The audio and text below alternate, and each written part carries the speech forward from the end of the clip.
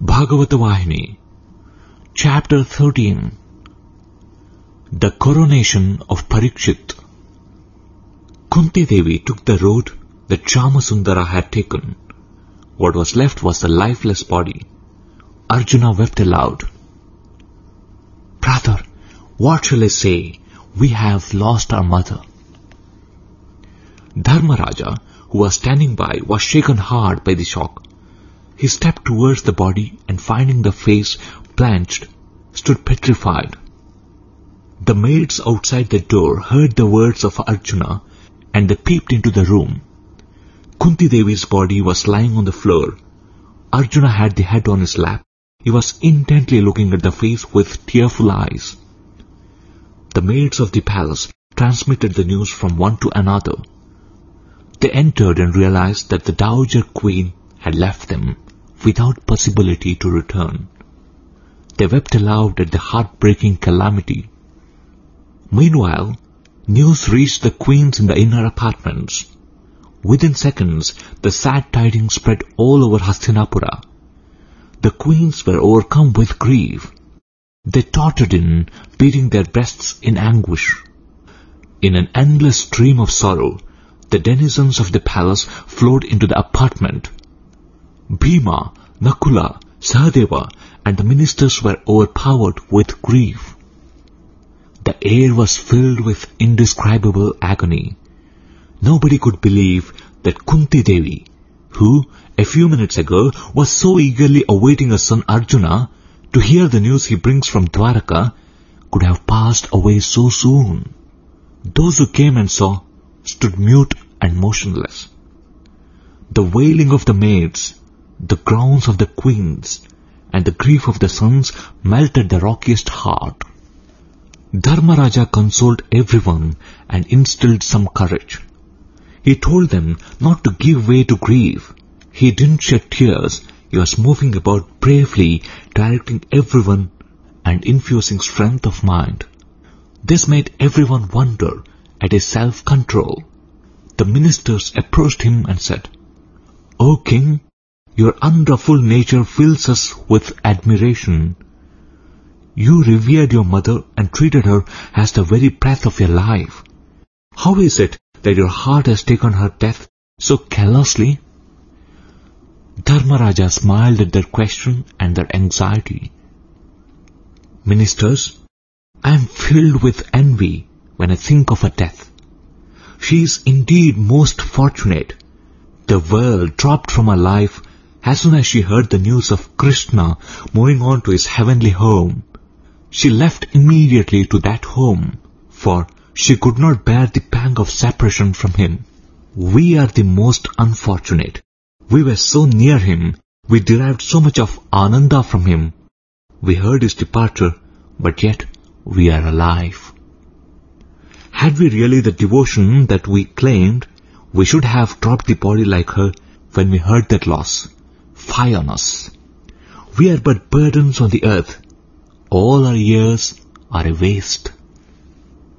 When the citizens and others came to know that Kunti Devi had died, as soon as she heard the news of Krishna's departure from the world, they wept even louder, for the grief at losing Krishna was far greater than the grief at the loss of Dowager Queen.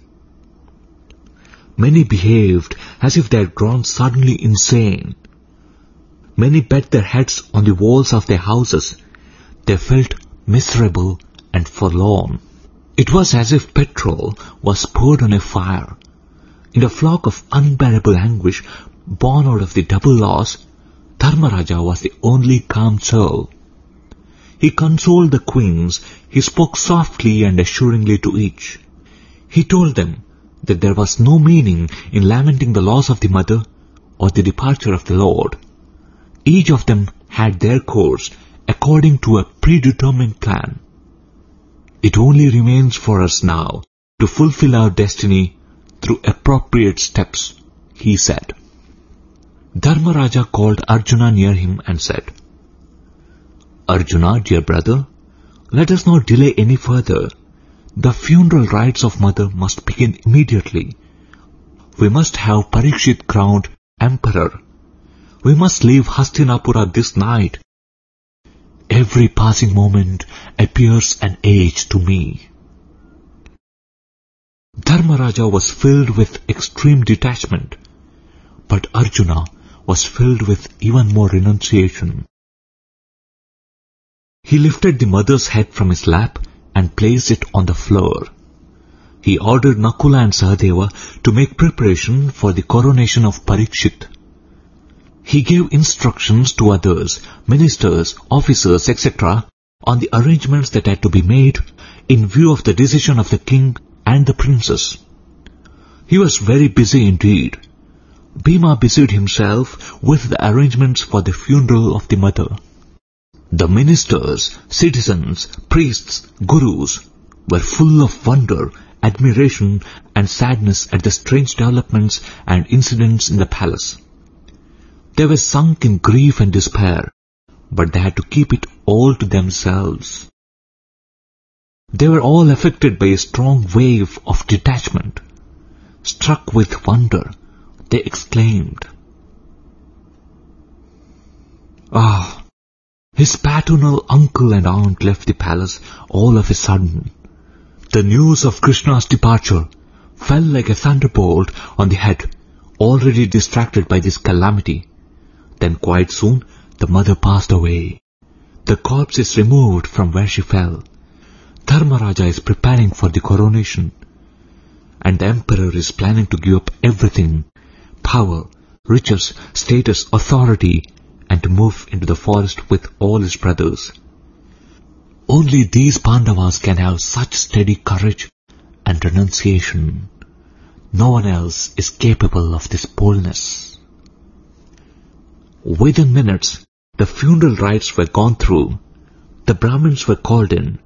Dharmaraja decided to have the coronation ceremony in quite a simple style. The subordinate rulers and tributary kings were not to be invited, nor could invitation be given to citizens and kinsmen at Indraprastha. Of course, a coronation in Bharata dynasty, seating a ruler on the sacred lion throne of that line, was usually a grand affair. The date will be fixed months ahead, the auspicious moment chosen with meticulous care, and elaborate preparations on a magnificent scale will follow. But now, in a matter of minutes, everything was got ready with whatever material was available and whoever was near in hand. Parikshit was given a ceremonial bath. The crown jewels were put on him and he was brought to the throne by the Brahmins and the ministers. He was placed on the throne, and while Dharmaraja was placing the diamond-studded diadem on his head with his own hands, everyone in the hall wept in distress.